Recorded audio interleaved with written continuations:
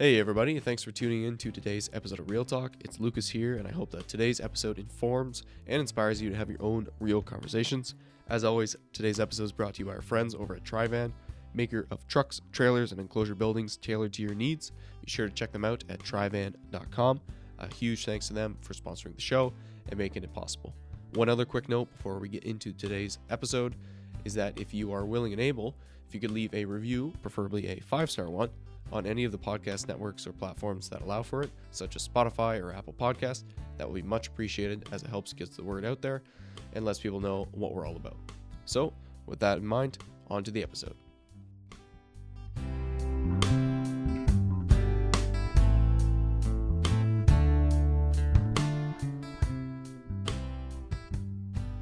All right, everybody, welcome to another episode of Real Talk. Today we are joined by Reverend William Hollander. Very privileged to have him on with us. We're going to be talking about another mark of the true church. I know I was trying to do a series on this. Didn't quite, come together in a series. Something like a series, like a visiting minister, where you kind of get bits and pieces of it. So this is church discipline, which is a mark of the true church. And often something that's not really talked about all that much, and probably something that's a bit difficult to talk about or not really, popular in our culture right now. So we're excited to have Reverend William Hollander on to teach us a little bit about our church and about church discipline and how, what the biblical model is. Why don't I let you introduce yourself a little bit and what you've done. Where you've preached. I know you've been all over the world, so. Yes.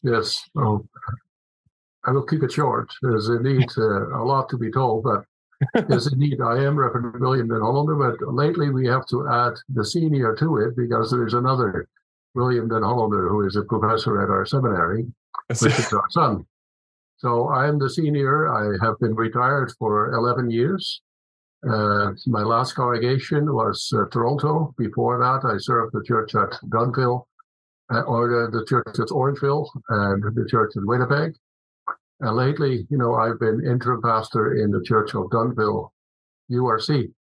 I've actually served a lot of vacant churches during my retirement. I served the church of Dunville, URC in 2013 and 14.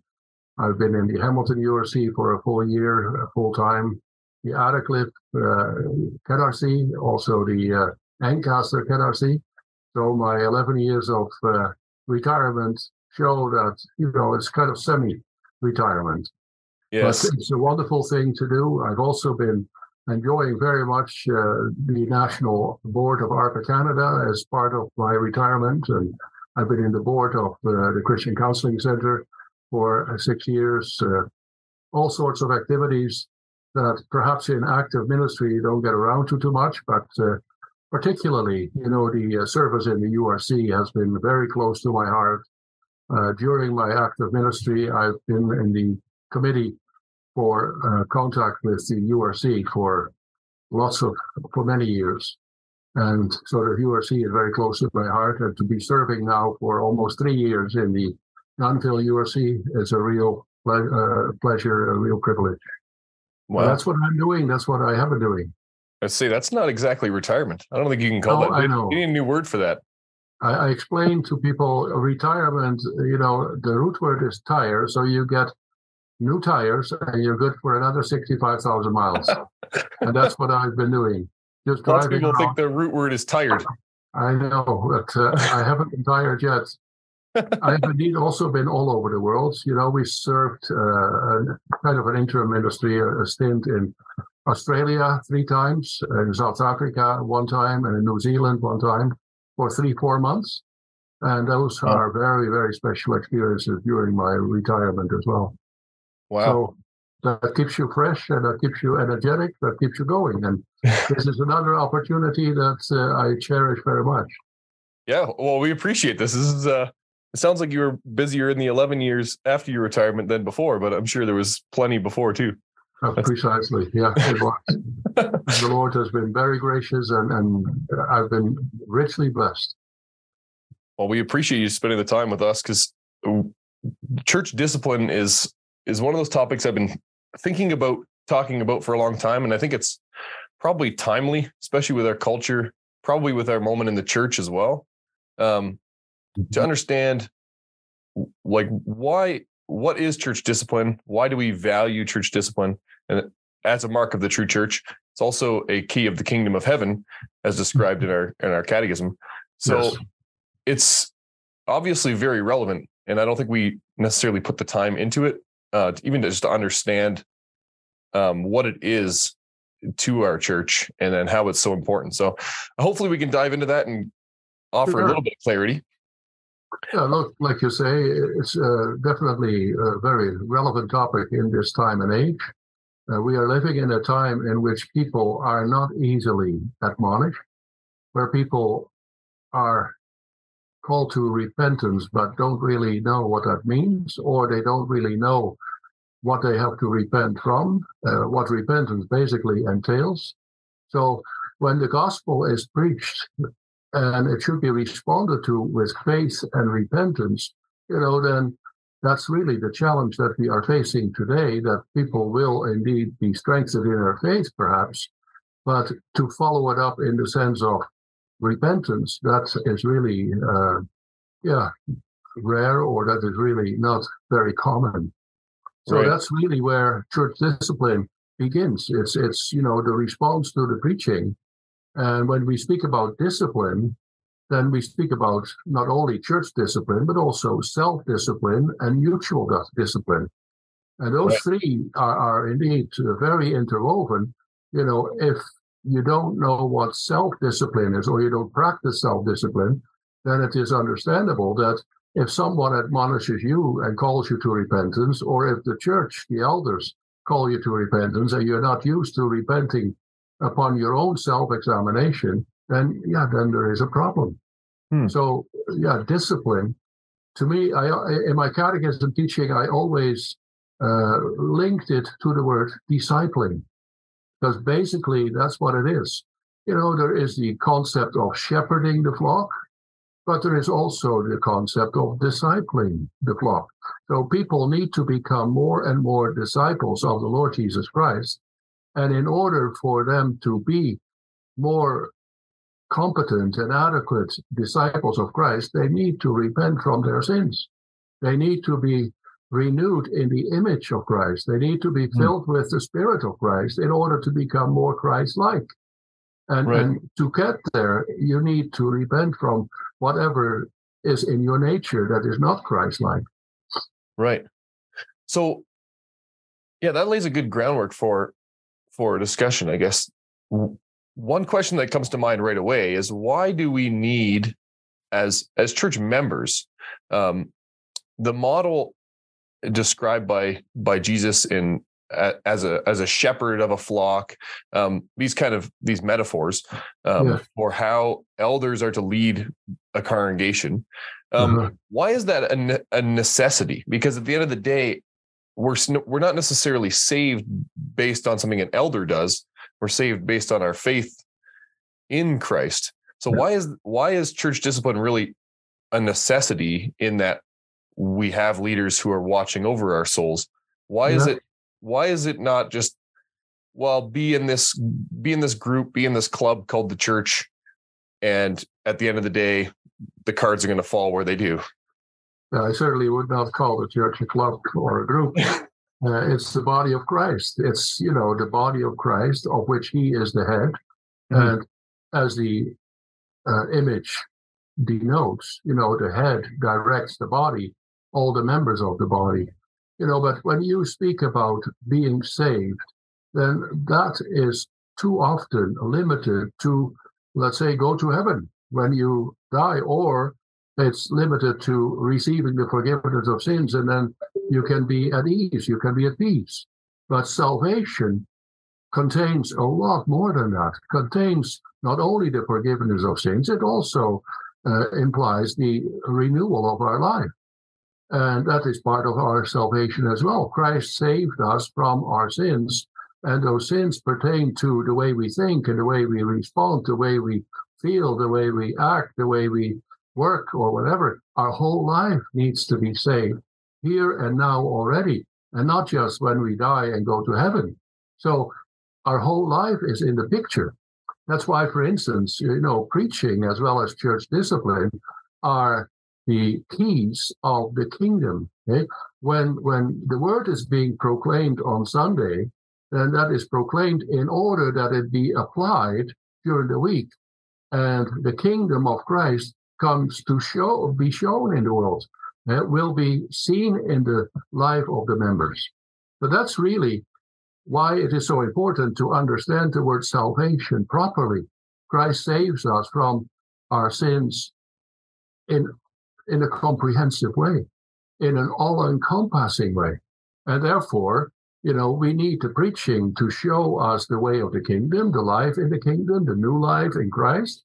We also need the elders to shepherd the flock and show them wherever they are still struggling, or wherever they are still living in sin, or wherever they have not understood what the new life in Christ entails. So the key is, what do you mean by salvation? Christ is a savior of our whole life. And therefore, by faith, we are saved regarding our whole life. So the preaching indeed strengthens us in faith, but it also calls us to repentance with regard to whatever, let's say, the sermon was about, and whatever the sermon showed in application to our daily life. Right. Yeah, that makes sense. So it's not just about reaching salvation, salvation at the end of our life. No. It's about living salvation out from day to day. And you can't really do that if you're just muddying about yourself. Like that Exactly. Discipline needs to kind of keep the church, but individuals too, on the right path. Exactly. That's why self-discipline is so essential as well, which is your personal response to the preaching. And that pertains to something different every week, because the sermon is about this aspect of life or that aspect of life. And then you see, let's say, the assembly as being the town hall meeting of the kingdom citizens. So they come there together. That's why the church is called ecclesia. Right? Believers are called out of the world, put together in the church of Jesus Christ, in order that they go out into the world and show themselves citizens of the kingdom. Hey, you seek the things that are above. You seek the things that are with Christ. And that needs to be articulated and explained and also applied, first of all, in your personal life, in your personal repentance, but then also in the life as the communion of saints. You have to help each other in that way. That's why you have societies in which you discuss the scriptures and apply it that way. That's why you get a home visit of an elder, and they come to shepherd you in regards to the pastures of righteousness, which is the pastures of obedience, of love, of a life. Right. So is church discipline much different than that shepherding? Like, is that just we talk about church discipline kind of like proper, as in like the excommunication thing. That's what we think about when we say that, I guess. But I guess you're using the word shepherding as that's almost like a precursor to. No, to me that is like, that's why I also one and the same. Use the word discipling, discipline, discipling. And discipling, as you know, that is a form of discipline. If you are disciplined at home by your parents, then you sometimes are admonished by your parent, or you are admonished by one of your siblings when they know something about you that is not proper, that is not sinful, that is not holy, that is not allowed, or then you are admonished. So you also hold on to each other on the way of salvation, on the right track of obedience. So discipling, shepherding, discipline, putting it that way, it becomes more positive than what you imply by saying excommunication. That sounds so threatening, that has a negative connotation. Right, yeah. Yeah, that makes sense. All right, so maybe let's unpack the the terms keys of the kingdom and the marks of the true church. So maybe the marks of the true church first. I think the keys of the kingdom has a bunch to it. Why is it important that church discipline is a mark of the true church? Like, I understand this. So shepherding and discipling a congregation in the way they should go is important. Yeah. Why is the church not a true church without that? When I taught catechism still, then I summarized those marks of the true church in this way. The word of God has to be heard and seen and felt. So it has to be heard by way of the preaching of the gospel that has to be faithful and truthful. It has to be seen in the proper way of celebrating the Lord's Supper and Holy Baptism. And then it also has to be felt. We have to feel it in our lives that we have to repent. We have to cut into our own flesh. We have to repent from sinful practices. We have to turn away from evil. So discipline has to be felt. And that is indeed a mark of the true church, because by the preaching and the celebration of the Lord's Supper and discipline, the church distinguishes itself from the world. And in order to remain distinct and holy, which is a better word, in order to retain that holiness, we also have to watch over the holiness of the congregation. Now, just as every individual member of the church has to heed the admonition of Peter, God is holy, you have to be holy. And that applies to the congregation, has to be holy, has to be distinct, has to be set apart from the world. And then if someone is living a worldly way or practicing a worldly practice, then that affects the holiness of the person not only, but also of the congregation. So the church needs to remain holy, including the preaching, the sacraments, but also church discipline. Yeah, that's well explained. I think that's to keep the church holy. Okay. So I understand that. Like, it's definitely key to. And if you lose church discipline, you definitely lose something in the holiness of the congregation and in the truthfulness, I guess. And that is, in a way, a threat to the congregation, because you would evoke the wrath of God over the congregation if you would not discipline people that are living in sin. I'm thinking of 1 Corinthians 5, where Paul speaks about a situation in the congregation where someone has a wife or a concubine, supposedly, who may be his stepmother, or who may be, a very sinful relationship. And nothing was done about it. They just condoned it. And then Paul also shows very clearly the seriousness of that situation, because it is evoking the wrath of God. The same as in 1 Corinthians 11, where we speak about the celebration of the Lord's Supper, and people do not examine themselves and they eat and drink judgment to themselves. Then Paul says too, that's why there are so many people in the congregation who are sick, who are dying, who are suffering, and that is the wrath of God on the congregation, because it does not retain the holiness of the church. Right. Yeah, it's not a very popular thing to talk about. I guess we'll talk about that a little later. Like, it's not. Yeah. It's seen as accepting and tolerating not to, to talk about these things. So I guess we're not so different than the Corinthians in that way. That's true. And especially since, let's say, practicing it is not popular either. It kind of loses its effect. It loses its seriousness. It loses its character. And then, of course, the church is in danger of losing that mark of the true church. Right. Yeah. So let's talk about the keys of the kingdom then. So maybe you could describe the keys of the kingdom. It's described well in our catechism. But I don't know that we always think about the keys of the kingdom, especially, preaching is the key to the kingdom and church discipline. So what does that mean really? And then how is discipline part of that? Well, first of all, the keys of the kingdom is the preaching of the gospel, and the exercise of discipline. So the preaching of the gospel as key of the kingdom means that the preaching should prepare the members of the congregation for their life in the kingdom of God. That's their focus. This world is occupied by the evil one. Just like in the Second World War, Germany occupied Holland and Belgium and France and Poland and what have you. So this world is occupied by the devil. And now Christ is going to take that back.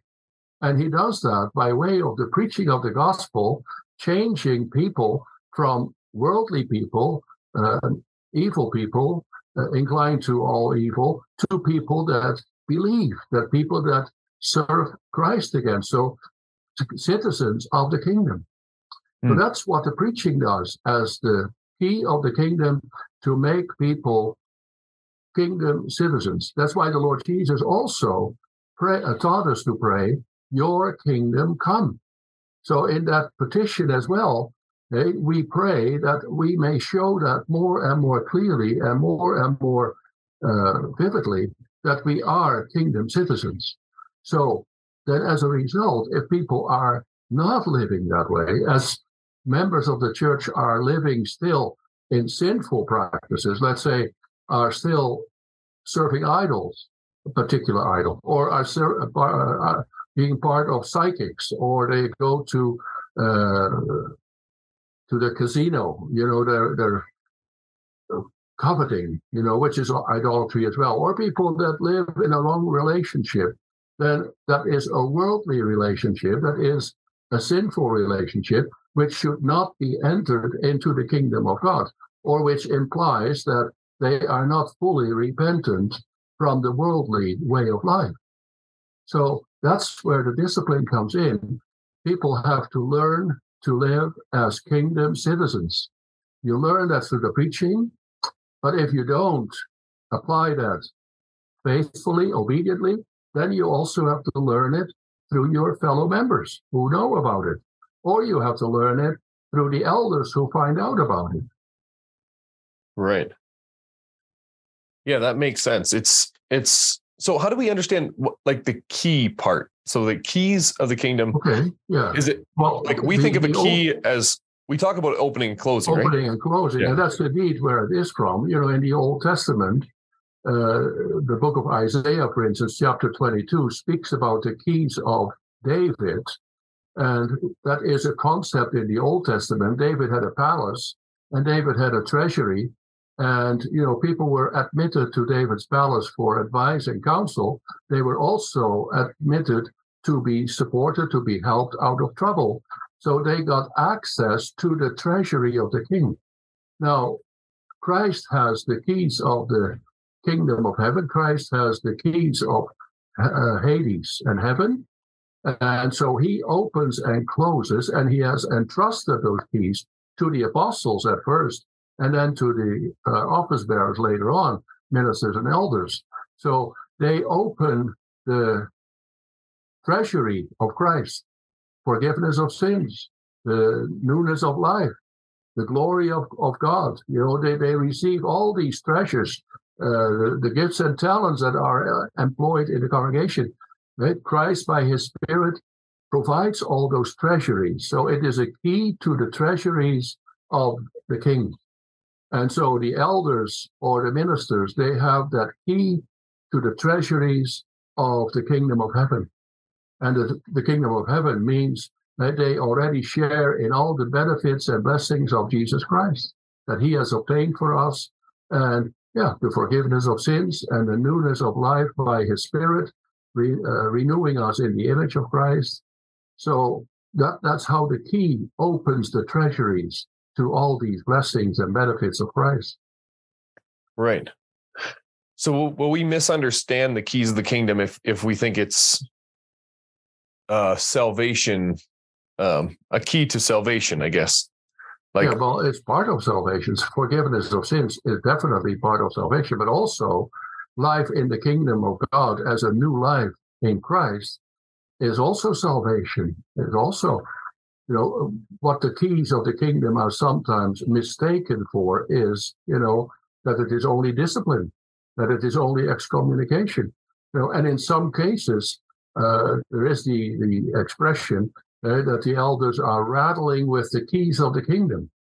In other words, they are threatening to trouble you or to get you into trouble or to get you excommunicated. Well, that's of course a totally wrong understanding of the keys of the kingdom. The keys of the kingdom are very positive in opening the kingdom, in providing the blessings and benefits, in renewing the life of the believers. That's all positive. And then the discipline part is to keep people there so that they won't lose out on all these benefits and blessings. Right. Yeah, it's a hard thing to understand with I understand the positive end of it, because it's easy to understand how to shepherding the preaching and the discipline are helping to shepherd people into a positive relationship with Christ, create a faithful, fruitful body of Christ as a church, and then guide everyone towards salvation in Him. How it's the negative side that's always the struggle. So it's easier to think, like what you said, like it's only church discipline because we see the closing. We don't necessarily see the opening as like the opening is an ongoing activity weekly, I guess, but is the closing is something that we, or at least I more formally think of as discipline, in that that's where it's more readily seen. But you're using the word negative for it. Correct. Yeah. It seems like that's just where how your brain works with the word closed. That's the problem. I know. Well, of course, the closing is a very serious aspect of the use of the keys. And when people do not repent, when people persist hardening their hearts in sin, then again, it's not negative to admonish them and to call them to repentance. Rather, you do that by showing them the grace of God. You show it to them, that God is merciful and long-suffering. So it's not as if you clobber them, but it is, that you hold up to them the love of God. I mean, this is how the scriptures speak about discipline in Hebrews chapter 12, where discipline is for our good. And we may not appreciate it, it says there, like we were children at one time and we were disciplined by our parents. And we thought that, they didn't understand it, or they mistreated us, or they were treated us badly. But no, it was for our good. And later on, you come to realize that it was not negative, but it is positive. By the grace of God, with the mercy of God, there is, the love of God, who did not leave us altogether in sin, but He gave His Son to call us out of sin. And if someone is then particularly stuck in one particular sin, then calling them out of that, or admonishing them for it, or even if they harden their hearts, disciplining them for it, that's positive, that's gracious. Right. It depends totally on the manner in which ministers, elders deal with the approach to discipline. If that is done in a spiritual way, like Galatians 6, verse 1 and 2 explain, that you who are spiritual, you have to admonish your brother or sister in a spiritual manner. If you know yourself to be a sinner by nature, and you admonish others as sinner by nature, then you become very considerate, you become understanding. But at the same time, you tell them, listen, but staying in sin is condemnation, is God's wrath. And I want to pull you out of the fire, like Jude calls it. Yeah, right. Yeah, it is. Yeah, I think we're going to talk about, I had a question later on about that, but maybe we can just touch on it now. But yeah, it's I guess it's not necessarily easy. It's a very difficult thing when elders have to do the negative end of discipline is to show that in love is not always easy. No. I imagine. I've never been in the situation. So, but as members of the church, how can we how do we remind ourselves that these men, even though they're sinful, and even if we've seen them in, not their brightest hour, that they're there doing this work in love, and I mean, there's obviously scenarios where that's not the case. So how do we wrestle with that? Like, obviously these men are sinful, but they're put there by God. Yeah, they are servants of Christ, and hopefully their reputation will be good. You may know indeed that they are sinners, and you may know them perhaps from an occasion where they did not show themselves as spiritual as they should have shown themselves. So you know that they are sinners. But at the same time, if you are receiving them as servants of Christ, then you know that they are speaking on behalf of Christ, and that it is Christ reaching out to you, that it is his love showing to you. Now, the difficulty, of course, comes in when people who are stuck in a sin don't see it that way. When people are stuck in their natural spirit and not in the spirit of Christ, then you get a confrontation there between Christ and the sinner. And that's why people would consider it negative. However, even excommunication is called the last remedy. So we are talking here about someone who is sick, someone who is ailing, someone who is failing, and we apply medication, we apply therapy, we apply a remedy. But if that does not work and they persist in their sin, then even the excommunication as last remedy shows how gracious it is. Because it implies that even though we do excommunicate you and place you outside of the kingdom and deprive you of all the benefits of Christ, which is very serious, it is a remedy with a purpose of healing, of restoration, of readmission. That's our focus. That's our intention. So to me, it is never negative. It's gracious. It's merciful. But it needs to be done in a gracious, merciful, understanding way. Right. Yeah, which is obviously hard as weak human beings, even the upstanding elders of our churches. So to that point a little bit, I guess. So is that, I mean, we're going to get into this culture thing pretty quick, but it seems like our culture definitely pushes less discipline. I mean, self-discipline, parental discipline, church discipline is just probably appalling to a lot of people. But is there a danger with that?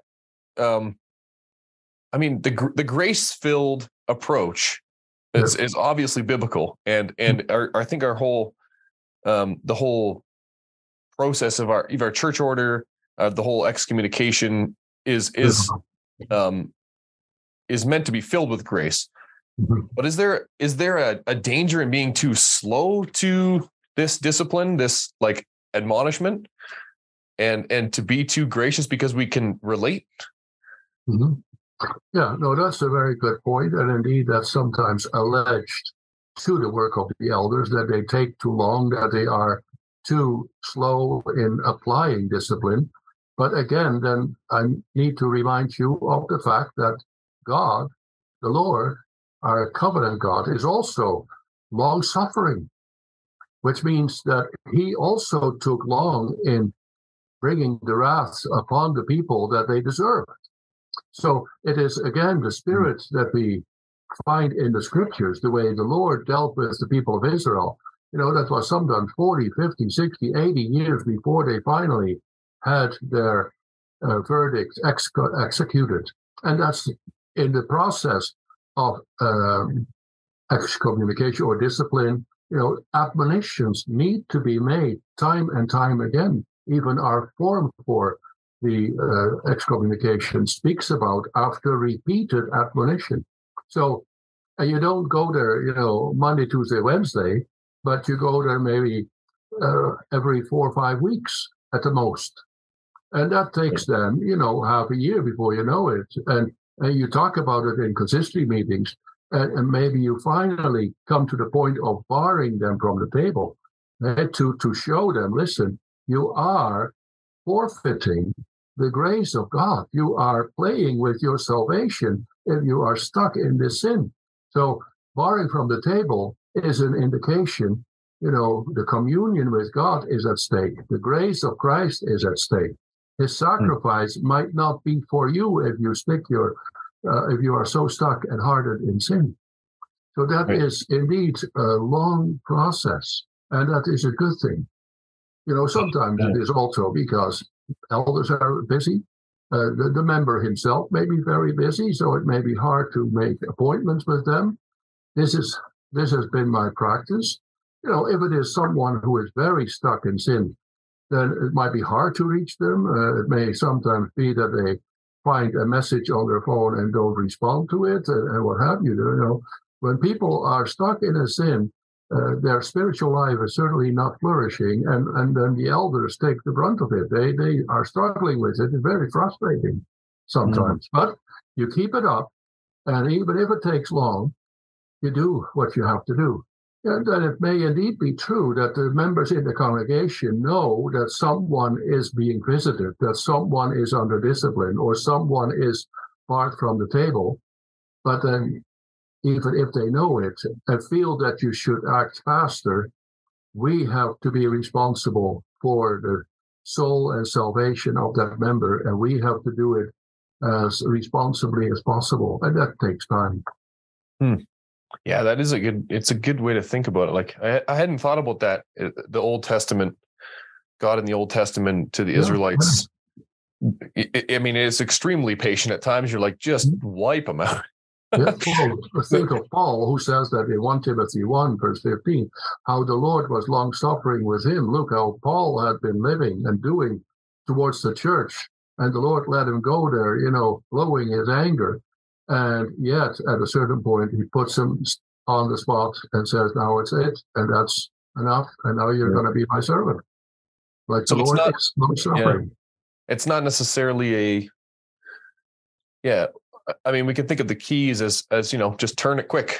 I know. But it's not, I guess it's giving the Holy Spirit time to work, you don't know what's going to touch the person's heart and change them. So that patience and that love to wait and walk alongside them. Yeah.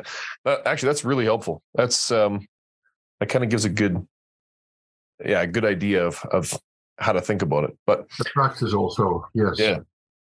Yeah. All right. I just wanted to get back to the keys of the kingdom for 1 second, because there's passages in the Bible that come to mind when I think of the keys. So I had written down a couple here. Let me just read a couple passages. Matthew 16, verse 19. And Jesus is speaking to his disciples. He says, I will give you the keys of the kingdom of heaven, and whatever you bind on earth shall be bound in heaven, and whatever you loose on earth shall be loosed in heaven. That's a pretty common one to hear. And then John 20:23, along a similar vein, I think. If you forgive the sins of any, they are forgiven them. And if you withhold forgiveness from any, it is withheld. Yeah. So these two passages, do these passages, to me as a kid, it almost implies that they have the power to determine whether someone is saved or not. It probably, having this lens of compassion, discipline, discipleship helps. But do these passages, do they have more of that flavor to them, or is that a misunderstanding? It's the way indeed these keys function. The opening and closing, the loosening and binding, or the forgiving of sins. Those are being proclaimed first of all in the preaching every Sunday.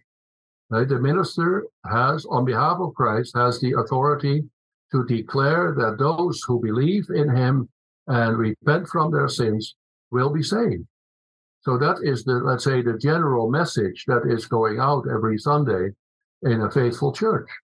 But the same, an elder, for instance, who is dealing with a discipline case, has also the authority to tell that person on the discipline, if and when you repent, your sins will be forgiven. That's why, for instance, the Lord Jesus illustrated those two passages a lot in his own teaching, in his own preaching, in the way he dealt with the parables. Like he himself too told a woman, hey, go and sin no more. Your sins are forgiven. Okay? And that is only, he would only say that to someone of whom he knows that she knows her sin and knows and comes to Christ for his blessing, his salvation. And, that's the nature, that's the principle of preaching and of shepherding and of the work of the office bearers in home visits, that they indeed may tell the people who are struggling with a certain sin that repent, stop that sin, and your sin will be forgiven. But if you are stuck in that sin and you continue and persist in it, then it is not forgiven. And the same with, someone who is under discipline and who has been barred from the table, but then comes to realize that he's living in sin and needs to repent, then again, the elder or the minister can tell him, your sins are forgiven. And that is a relief. I've been there, I've done that. That I saw the great relief of someone who was living in sin and who was resisting admonition, but who came to realize, I'm just kicking against the pricks. And, I'm trying to resist the Holy Spirit, grieving the Holy Spirit. And I'm sorry about that. I will change my way. And then you can say, beautiful, your sin is forgiven. Forget about it, move forward, it's over, it's done. Yeah. That's the beautiful thing of church discipline. You can open with church discipline too, when they repent. Right. Yeah. That's a beautiful moment, no doubt. Yeah. So I guess we can read those So should we read those passages more? Like, I often read them with an emphasis on you, because Jesus is talking to his disciples. He says, whatever you bind. Yeah. And it's, it's almost as if it's up to them. That's how I read it. But is it more that's the authority they have? Right. Is it more like that they apply the doctrine, though, that it's this, what the truth is, so then help everyone to understand and to shepherd them. Yeah. And it's not really their decision so much as that's the reality of the situation and they know it. That's the, let's say, the basic meaning of the key. And that's the basic meaning of their authority to administer that key. Whenever something was sinful and is repented from, you are no longer bound to that sin. You are loosed from that sin. The sin is forgiven. You have that authority as elder in the midst of a congregation. So it's a principle. And that is applied, of course, in various situations with different kind of sins and different kinds of peoples. But at the end of the day, the elder comes there on behalf of Christ to seek the salvation of that member. And he may give that salvation, open the kingdom, if that member says, I realize this is not right, this is not pleasing to God, I won't do it anymore, I won't go there anymore, I won't, whatever the sin was. Right. Yeah, that makes sense. That's, and then obviously in love, because it's, it's, it must be extremely difficult when it doesn't go that way, but extremely rewarding. The other side. It is definitely, let's say, the more difficult part of the work of the elders. It's beautiful when you come into families or you deal with people's lives that are very committed, that are very spiritual, that are very eager to live for the Lord, to serve the Lord, and what have you. And it's a joy to visit them. But if you're dealing with people that are struggling with pornography or with drinking or with gossip or whatever, coveting, whatever, there's so many sins that people could still be receptive to, and to deal with them or to help them, that's very difficult. Yeah. But you may do that with the gospel, the glad tidings. It's not a hopeless situation. If you indeed realize that you need to repent, then there is the power of the Holy Spirit to help you in your repentance. So we always have such a beautiful message. That's what I love so much about my work and the work of elders too. I always stress that people, you come with the glad tidings of the gospel. You are not dealing with hopeless people, but you offer the hope of Jesus Christ. Right. So it's beautiful. Yeah, it really is. It is powerful. So I got a little bit of clarity on this question. I'm just maybe we can drill into it more specifically, because I think it's worth bringing up at least. So our church order talks about discipline reasonably extensively. I think it's, part of that probably is that this is how our churches do it, and we're making sure that this mark of the true church stays around. So, but in Article 66 of our church order, the nature and purpose of discipline, it says, the consistory shall ensure that discipline, it's speaking of discipline, that it is used to punish sins, and then later, and to remove all offense out of the church of Christ. So we kind of touched on the remove all the offense out of the church of Christ as a positive thing to make sure that the church stays holy. Yeah. I'm curious about the punish sins part that's written there, because I like to think about church discipline more positively as well. Like to think about it as like, it is positive. To think about it as discipline and negative and a punishment isn't, I don't know, maybe not as helpful, but it does say to punish sins. I know. Well, have you never been punished by your parents? Oh, plenty. Yeah. So did you appreciate that? Not at the time. After the fact. Yeah, but did your parents have to punish you? Oh yeah, big time. Yeah. So otherwise, it wouldn't have worked. So there is nothing wrong with that expression, punishing sin. It's better that the elders punish you for sin than that God does it. Right. If I leave you in your sin, then eventually God will punish you in that sin. So the elders are there to prevent that from happening. The same if a congregation neglects the mark of the church and neglects church discipline, it evokes the wrath of God, because then sin will start to grow like weeds in the congregation, and it will overgrow the holiness of the congregation. And ultimately, just like we saw in the Old Testament, God will pour his wrath on that congregation. Right. And so punishing sin is an expression that means sin is very serious. And to be barred from the Lord's Supper as a punishment for sin is very serious. Like when you were a boy and you had a detention at home or at school, you felt bad. You felt excommunicated. You felt excluded from the family communion. That was a punishment, to be sent to your room and you didn't get supper, something like that.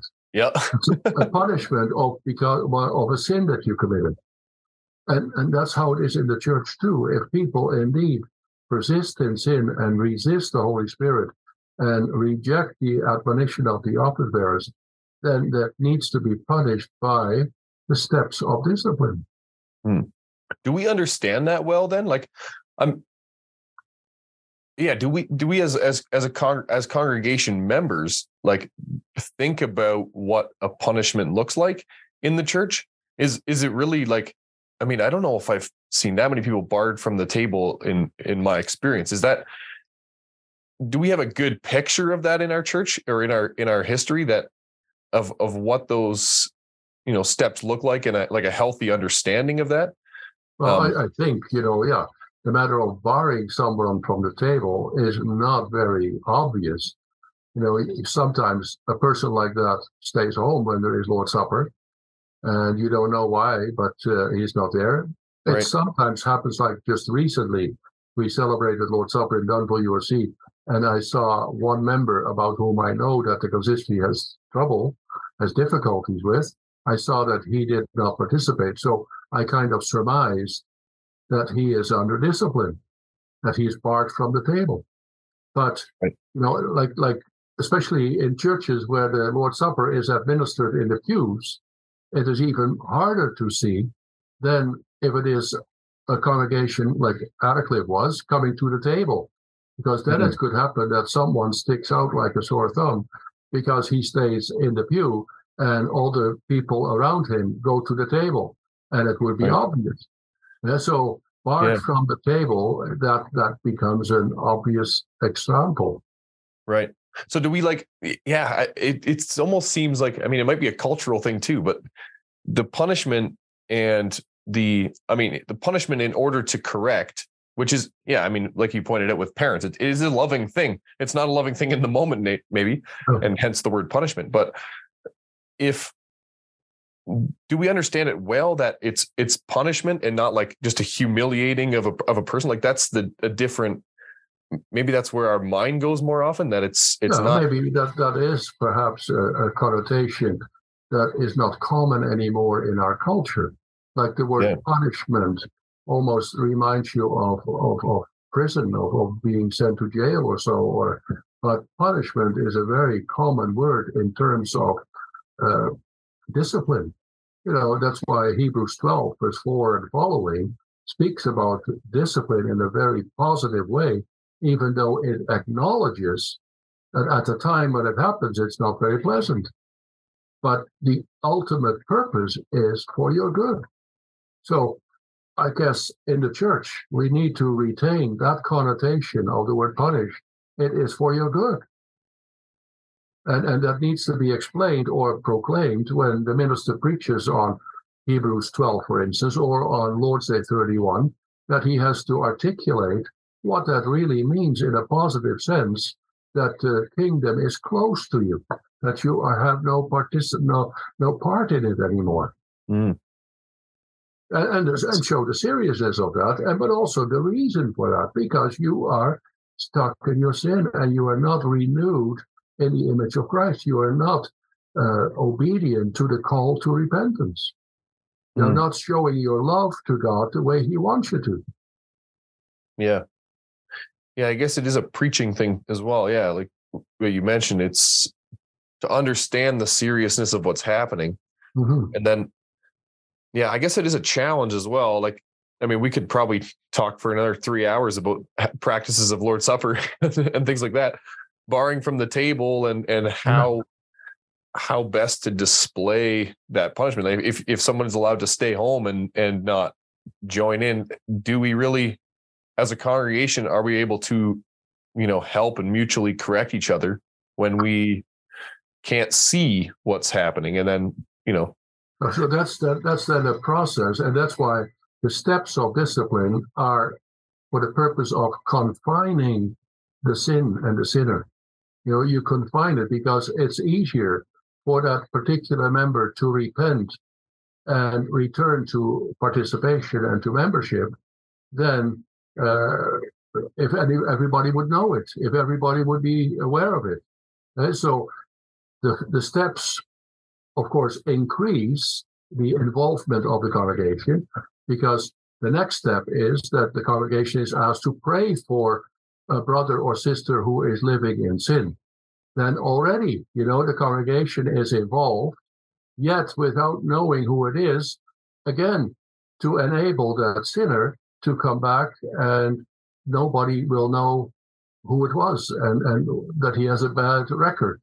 Yeah? But, when it is then mentioned by name in the process towards excommunication, then it becomes a responsibility of the whole congregation to reach out and to call that person and to speak to him and admonish that person. And that's again, an example that I could use where I've been in a situation even before I was a pastor, that I was in a congregation and someone was, read off and his name was mentioned.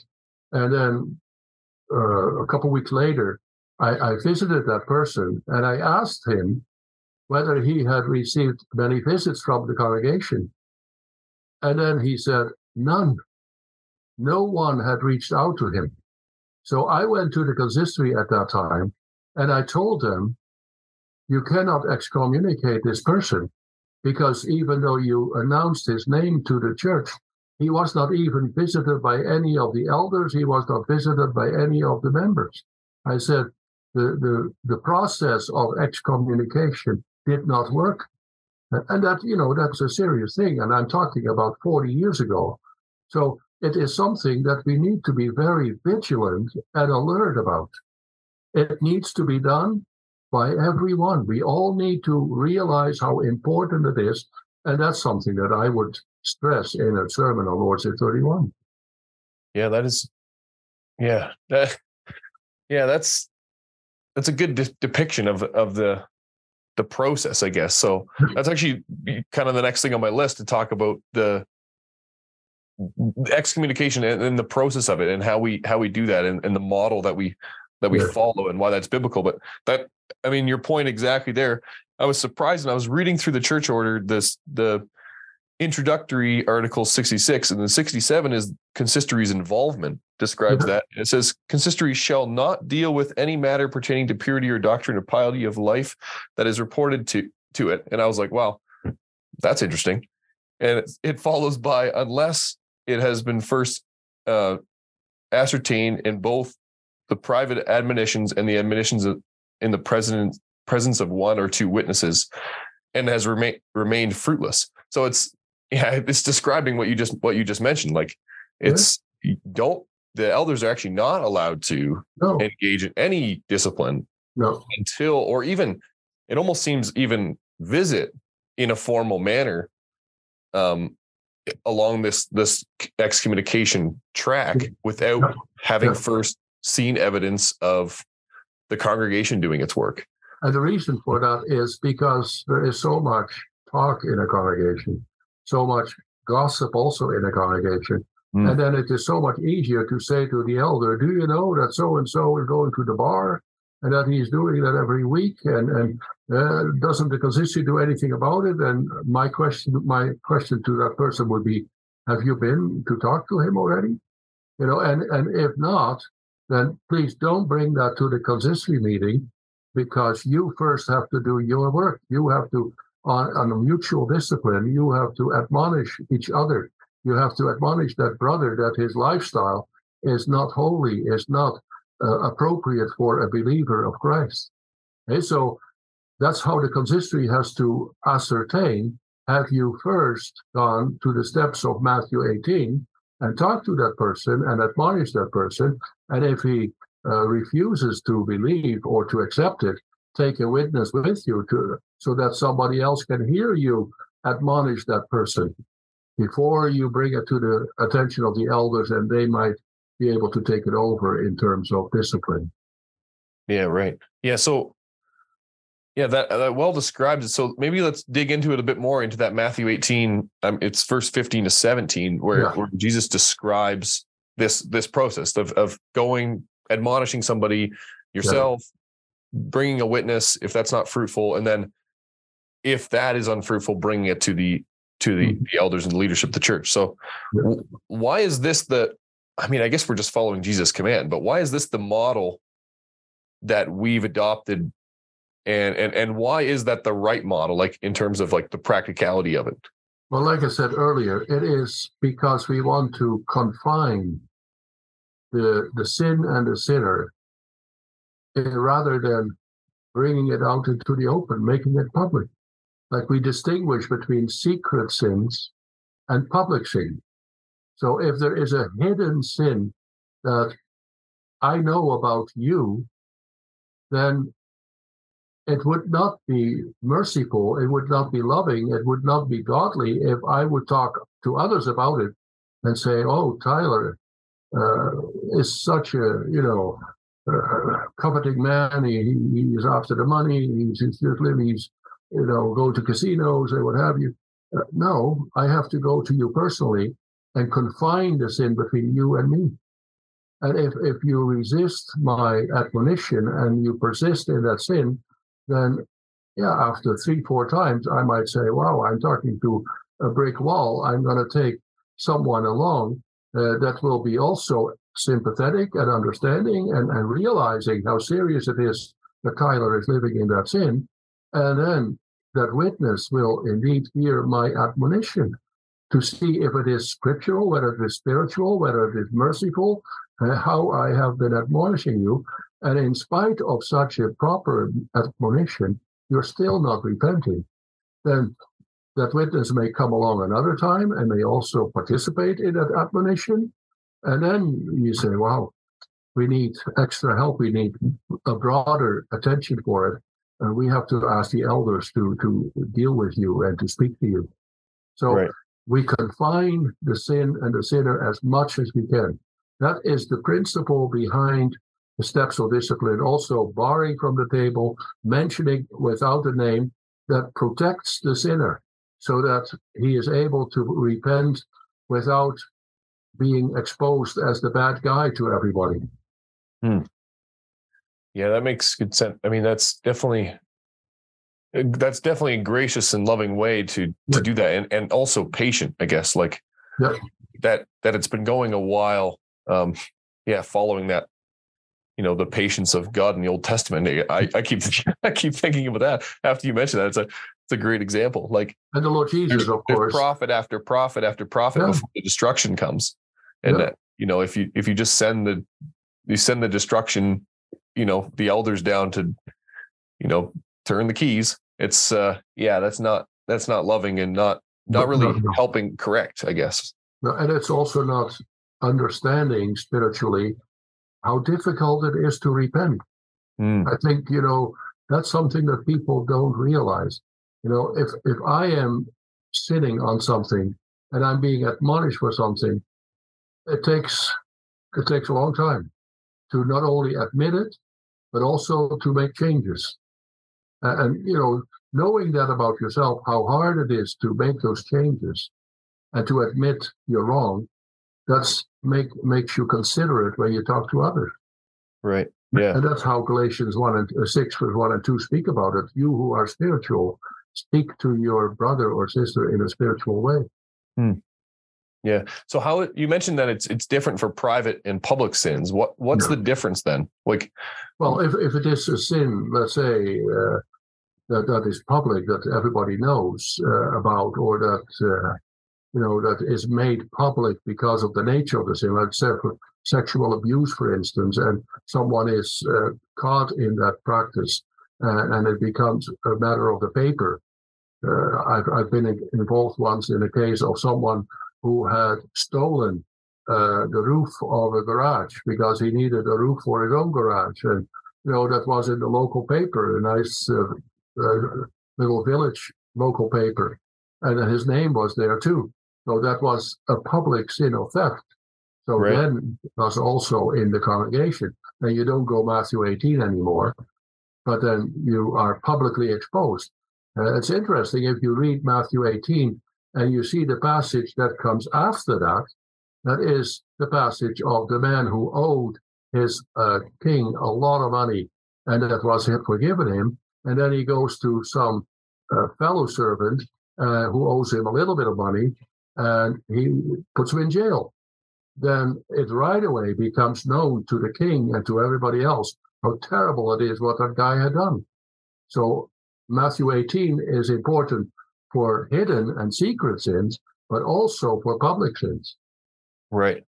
Oh yeah, that's true. So then is it, I guess you can't deal with that in the same way, obviously. No. And if there's no repentance, is that process similar still, or the elders kind of get involved right away? Yeah, then the elders get involved right away, and then the process indeed is shortened because then the name will be announced immediately. That is the second last step. Once the name is mentioned, you give them another couple of weeks for repenting, for admitting, for confessing. And if they don't confess and admit and repent, then they are excommunicated in a much shorter process. Right. But even there, I have visited in jail to bring someone to repentance. And then you come with the gospel. You come with the fact that Christ died for sinners, and that there needs to be true, sincere sin. Like Paul speaks about in 2 Corinthians 7, there is worldly repentance and there is godly repentance. Worldly repentance, that is, if you got into trouble and you end up in jail, then it's easy to say, oh, I'm so sorry, because everybody knows that you did it, and I'm sorry for it, and that seems to be your repentance then, but it does not change your heart. While godly repentance leads to humbleness, leads to confession, to admission. So there is a big difference there between, also regarding a public sin. If there is repentance, then it does not need to lead to excommunication. But at the same time, the name has been mentioned. Is there a difference in the I think the church order speaks of it too, like the repentance, but also it's not just the repenting, saying that you repent. It's also showing that you repent. Exactly. Is that a bit different too for obviously the private sin maybe that the witnesses or the person who's helping with the discipline, or the elders even see the change. Is that different for a public? No, that would be the same. Then before, let's say, you would readmit a person like that to the Lord's Supper, that would take a while. Then indeed, it has to be shown. Well, first of all, you have to go through the court case sometimes, and after he is released, and back to the regular flow of life, then he has to show that he's a different man. Right. Yeah. Okay. Yeah, that makes sense. It's obviously every situation is different, and just understanding the concepts around this is really helpful, because it's not about knowing the rules for this case or that case. It's about knowing how to apply biblical discipline and biblical teachings to all the cases. It's applying the care and compassion and the love and the forgiveness of God. That's what should fill the hearts of every minister and elder dealing with church discipline. That he comes there with the Spirit of God in the love of Jesus Christ. And therefore, it is not a negative thing. It's such a positive thing, because you are seeking the salvation of the sinner. And salvation not in the narrow meaning of the forgiveness of his sins, but in the renewal of his life. Because that new life is so rich, that new life is so meaningful, and it is such a relief for a person who is restored to God, who is restored in the kingdom of Christ. There's no more beautiful life than that. Yeah. Yeah. I mean, there's parables about that too.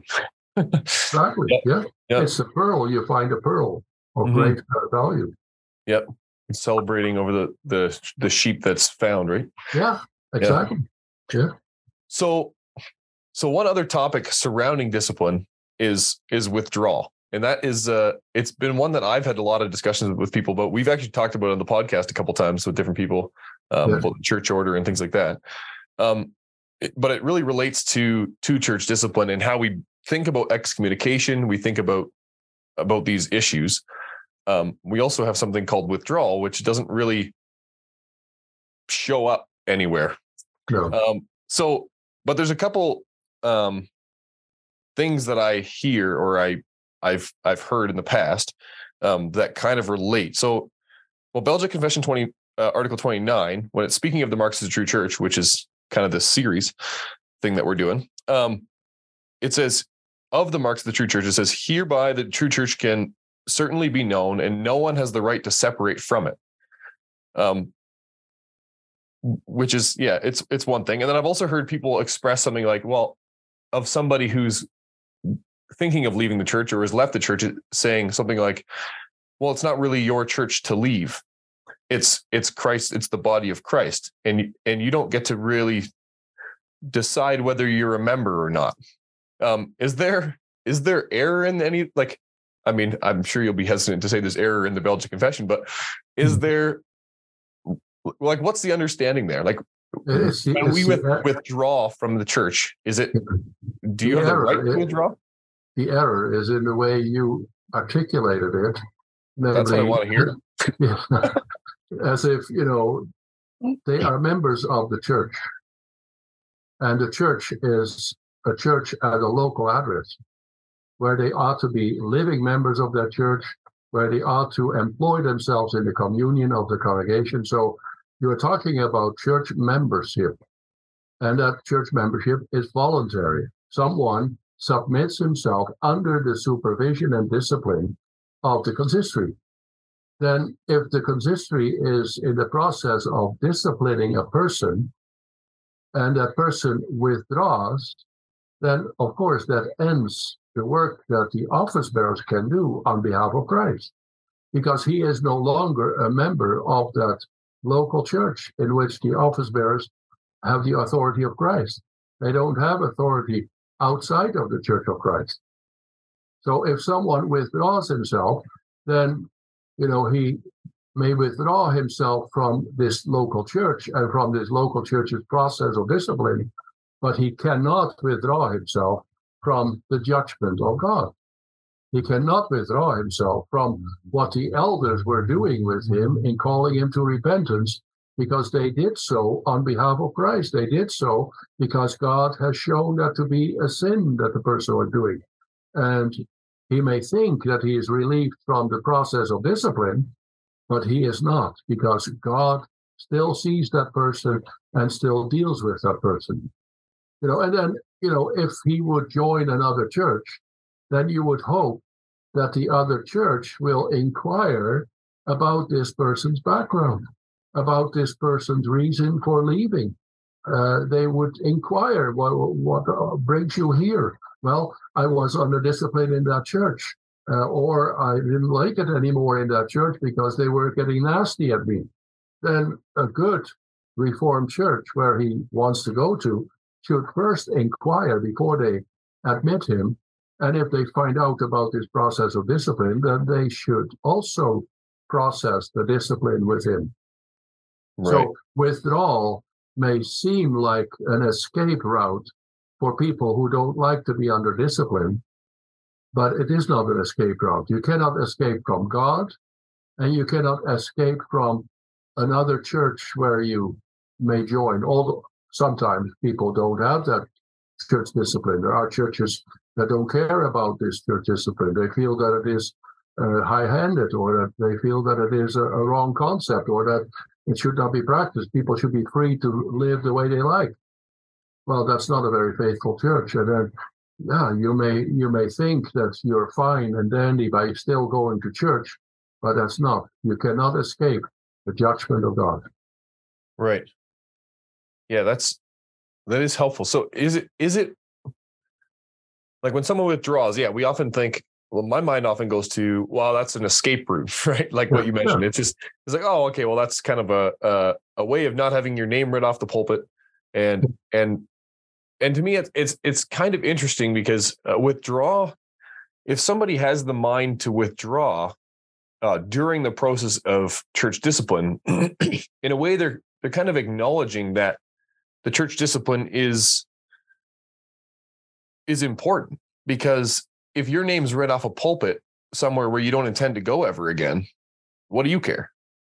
But if you are willing, you want to withdraw from that church so that your name's not read off, there's almost an element of shame or admitting that the church discipline was something that needed to be done, which is kind of interesting.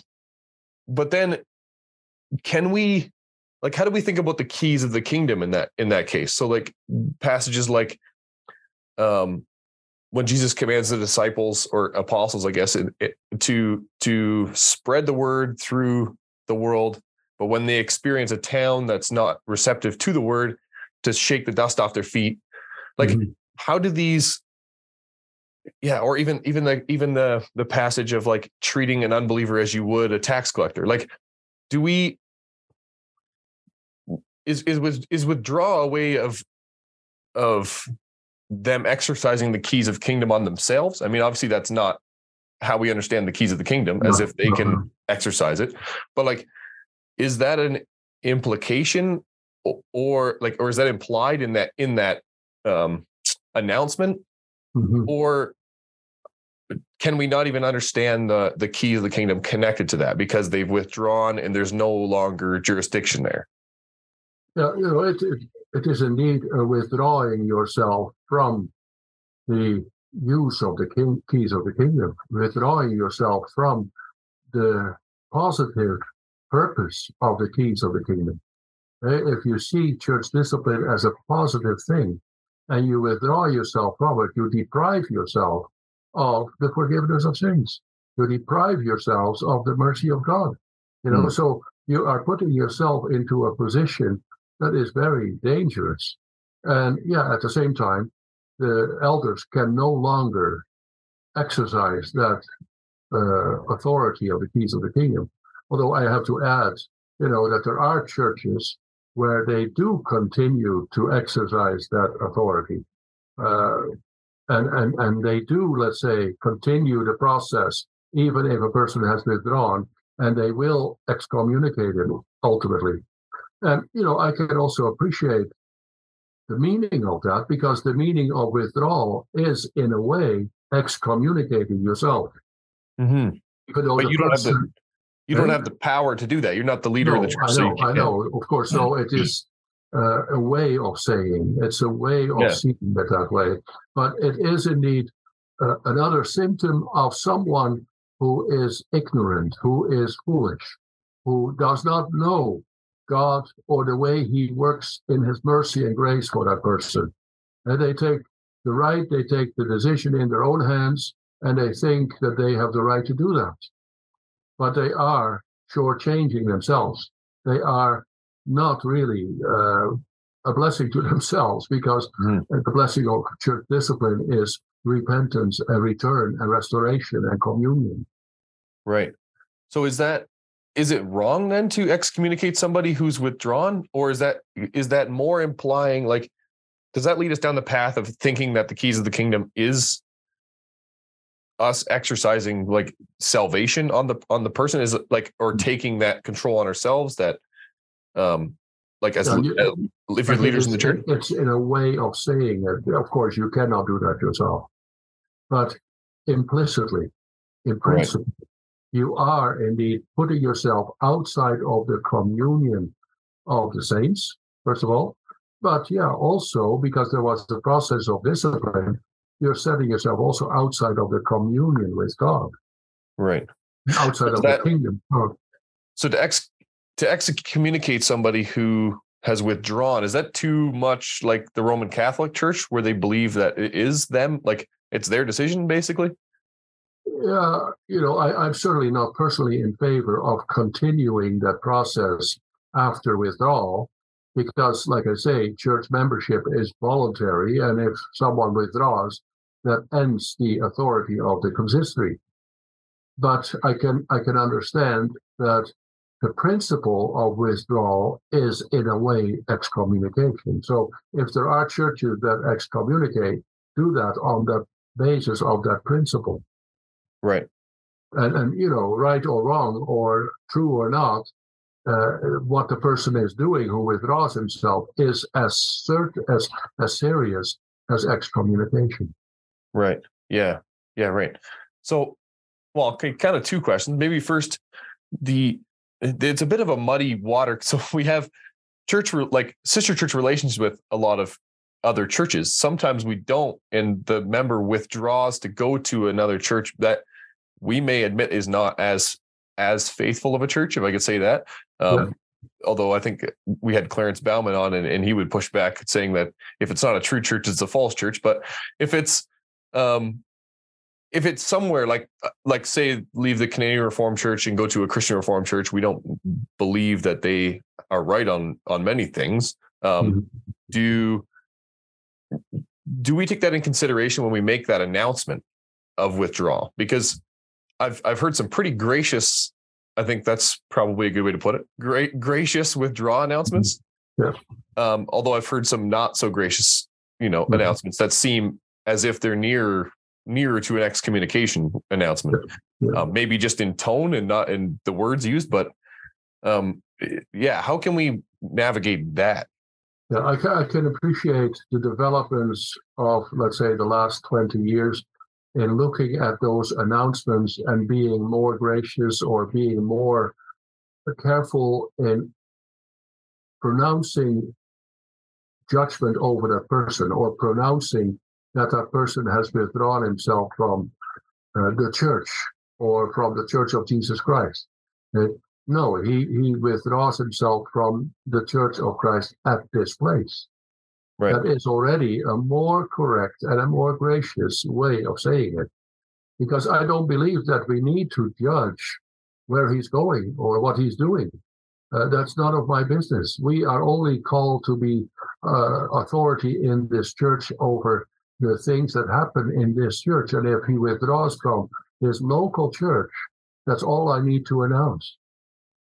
And then, whether he goes to a CRC or a URC or whatever he's got to do, that is none of my business. And that's not the business of the consistory either, to judge whether that's a good choice or not, or whether that remedies the situation or not. No, then we have to leave it to that other church to see whether they are going to inquire or not. Right. And if they don't inquire, well, that's beyond our authority and ability. But the announcement indeed needs to be done very carefully, just as the whole process of discipline should be done very carefully. Like we are, as office bearers, and I sincerely mean that, we are doing our work with fear and trembling, because we are God's instruments. We are doing work here on earth on behalf of Christ, and it better be in the spirit of Christ. So the fact that the churches have become more careful in those kind of announcements, I think, is also the mercy of Christ. That's not a slackening or a slippery slope or something. No, that is just to think about that announcement and our position in it. And then being more careful and more gracious, I think, is more in the spirit of Christ than to declare that person more or less lost, or to declare that person of going to a false church or something. No, that's irrelevant. We're only dealing with our congregation. So that kind of leads me to my second question. Where does that leave us as members? So when I hear an announcement of withdrawal, am I as a member supposed to take that as the consistory, saying, okay, let's treat them as an unbeliever, like that passage? Or like, obviously, like if the elder's responsibility ends with trying to admonish this person to bring them back, does it also end with the congregation?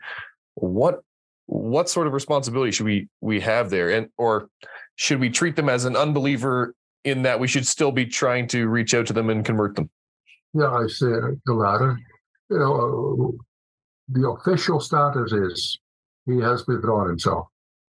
But if you know that person, if you perhaps have a relationship with the person, or if he belongs to your family, it could happen. You continue to speak to that person and maintain that relationship and call him back, call him to repentance, show him the error of his way. So you don't break that relationship, unless, of course, he becomes hostile. He declares you a bunch of hypocrites, like this happened, and he becomes arrogant about you people who in the church thinks that you are holy and righteous and what have you, and they declare me as a sinner. If you have that kind of attitude, then you may admonish him once or twice, but then you say, well, go your way if you think that that's the right way, and I cannot do any further with you. And so it depends on that attitude. And that applies also to someone who is excommunicated. You treat them as a Gentile and tax collector, which means you treat them the way I treat all my neighbors here in the neighborhood.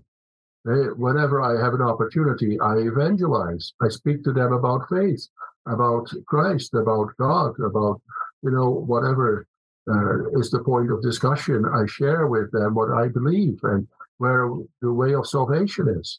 So a Gentile and a tax collector, the Lord Jesus called tax collectors to repentance. He called, Zacchaeus to open his house for him. So we don't just break off all contact and say, oh, it is a Gentile and I have nothing to do with him. Of course, we have to live in this world. We have to deal with the people in this world.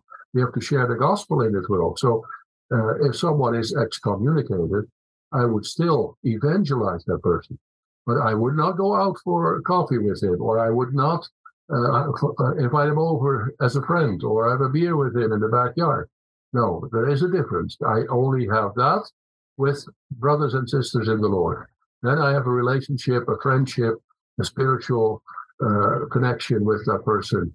But they should not get the feeling as if it doesn't matter anyway when you are excommunicated. Right. They should really feel that being excommunicated makes them a Gentile and a tax collector, makes them a person who needs to be shunned or who needs to be avoided in terms of friendship and relationships. Right. And that makes sense with if you think about punishment or discipline in a family too, right? Like, yeah, we don't even your little kid, you have, you're not eating with the family tonight. No, it's like, no. well, but when you repent, then you can come eat with the family again. Like you're not, you're not part of it. You're not part of, if you just get treated the same, regardless, you're not going to learn anything, I guess. Yeah. But at the same time, you do evangelize. Yeah. And you do share the riches of the gospel from which they have deprived themselves. Right. Yeah. So how do we, it's tough from a member standpoint, but also as an elder or leader in the church, how do we square things like the keys of the kingdom, loosing on earth, or being loosed in heaven, passages with something like judge lest not you be judged or something like there is an element also in scripture of let's not pass judgment on one another. That's right. Yeah. How do we square those? Because that's, it kind of gets into our cultural moment too. Like people are like, don't judge me. You do bad things too. You spoke to somebody who may say like, well, you're a bunch of hypocrites. You're all evil too. Of course we know that as a church and as members in a church, that we sin and we're not perfect. How do we understand that and navigate that in a conversation with somebody who's... Yeah, so on the one hand, we do have to judge. We do have to judge whether something is godly or not, whether something is obedient or righteous or not, whether something is sinful or not. We do have to judge. And we have to test the spirits, and we have to avoid evil. So we are indeed called to judge. But when the Lord Jesus speaks about do not judge, then he is talking about, a weakness in somebody else, a weakness, let's say, someone who is struggling with being patient, someone who's struggling with being kind, someone who is struggling, and you say, oh, you are impatient, that is looking at the beam in somebody else's eye without realizing that you yourself have your own struggles with different things. So that's what the Lord Jesus is really focusing on, that you don't become a judge of others who have weaknesses and sins or that they are struggling with, and that they are aware of, and that, they know that they are repenting from. And that, that could be a process of repentance as well. So the Lord Jesus is talking about judging each other regarding weaknesses of faith, weaknesses in sins. Whereas, we are called to judge, according to Matthew 18, when something is sinful, when something is sinned against me, when someone has blatantly lied to me, and I can expose that lie, then I have to judge that as a lie. Okay? So it is a different scenario. It's a different type of setting when you talk about judging each other in a sense of haughtiness, of arrogance, of looking down upon somebody else while you don't realize how sinful you are yourself. Right. Yeah. I guess, there's a difference there, and total difference. Yeah. Yeah. And so I guess that speaks to our cultural moment too. So I guess I've been wanting to talk about this for a long time. This church discipline. I just see the culture pushing more tolerant. I mean, we've been seeing this for years. I'm probably not, this isn't new to my lifetime. No. But well, first of all, is that coming into the church? And second of all, like, how do we deal with that when it does, like, inevitably make its way, into our minds, even in subtle ways? Like, how do we keep this church discipline something that's pure and holy and loving without becoming tolerant or accepting and bringing this cultural milieu into our church? Yeah, that is indeed a challenge of our time, that we, in the first place, as believers, are not as open for admonition as we should be. Which means that we are not as honest about our sinfulness, honest about our weaknesses and shortcomings as we should be. And if in the church people can no longer admonish each other, then that is already the beginning of the disappearance of discipline. If mutual discipline does not work anymore, which could also be the result of self-discipline not being functioned anymore. If we feel that we are fine the way we are, and the minister can preach the way he wants, and we take his sermons for information, but don't really interact with it, don't really ponder it in the week after, and examine ourselves. If our self-examination before the Lord's Supper is non-functioning, and non-existent, then we are already in that same process that we are influenced by the culture in which we live. But because the culture is do as you please, live as you like. People are selfish, self-centered. People are superficial. If the church people become superficial and self-centered and avoiding admonition and not really conscious of their own weakness and sinfulness, then we are in the process of having discipline disappear, which is something that has happened to other denominations before. So it's definitely something that we should be vigilant about, and that also the preaching should address. Right? The preaching has to be a two-edged, sharp sword. It's proclaimed for faith and repentance. Now, if that preaching is watered down into a salvation story, into a salvation message, without a call to repentance, without exposing people's sins, then from the preaching already, you have the process of discipline disappearing, because people are no longer in the habit of interacting with the preaching, because they are fine. As long as I'm saved, as long as I'm forgiven, as long as the Lord loves me and I love the Lord, then that should be fine. So that's where it starts. The preaching should be decisive in regards to calling to faith and repentance. That should be followed up also with care for each other, where we dare to talk together about our lifestyle, about practices in the church that are not pleasing to the Lord, and from which people will have to change, have to repent. So that's really a process, and the influence of art is definitely a danger that is relevant, that we have to be aware of very much. That needs to be exposed in the preaching, that this is the kind of culture we live in, a culture of death, a culture without norms or values, a culture in which people don't need to change because I'm fine the way it is, and if you don't like me, then you can, shut up. And if that is the whole mentality of our time, then the church needs to be extra vigilant to say, but that may not become the culture in the church.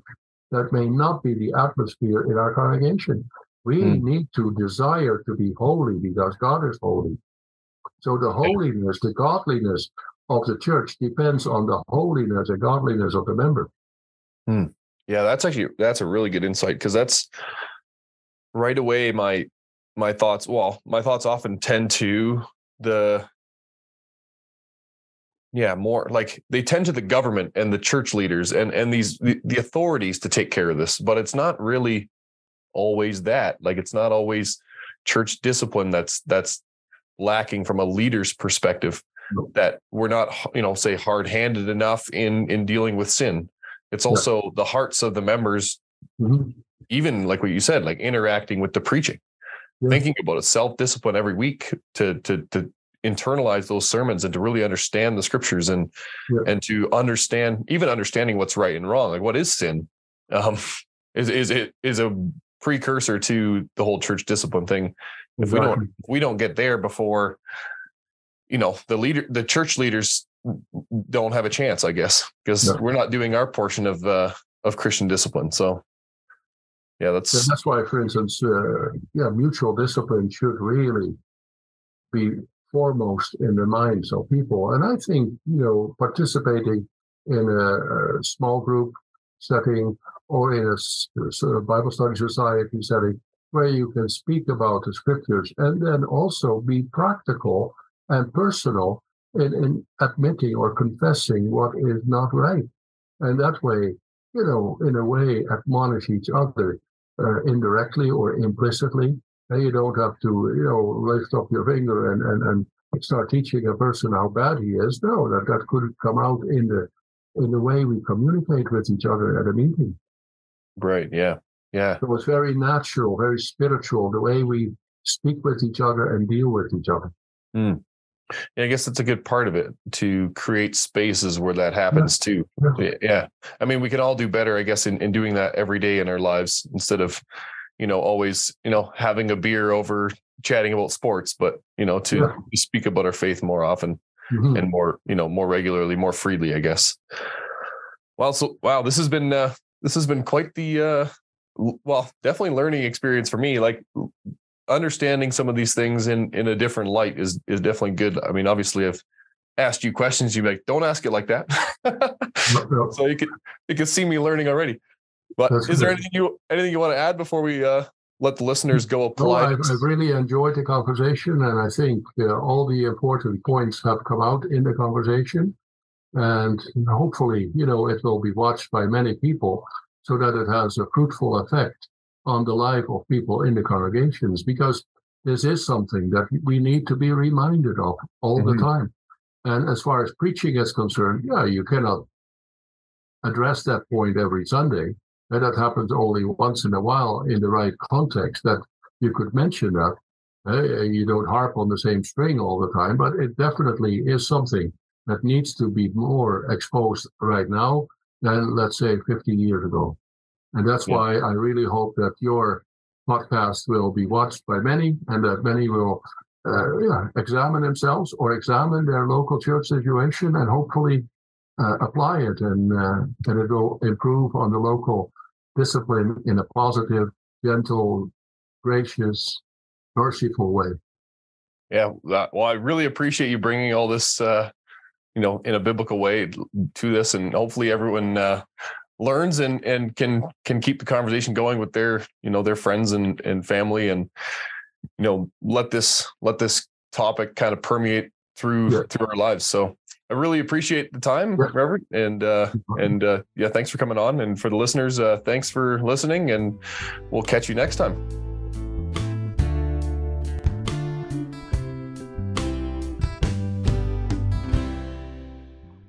Thanks for tuning in to this episode of Real Talk. We really appreciate you taking the time to listen or watch the show. If you want to send us your feedback, and we'd love to hear it, please email us at reformedrealtalk@gmail.com. If you want to find us online or social media, we got a lot of great content there. Just search Reformed Real Talk and we should come right up. This show is created and produced by myself, Lucas Holtfluer, and Tyler Vanderwood, and our wonderful podcast manager who does all the editing is Mariah Tamiga. So we're really thankful for her contribution to the show as well. That's all for now, folks. Thanks for watching or listening, and we'll catch you next time. Bye-bye.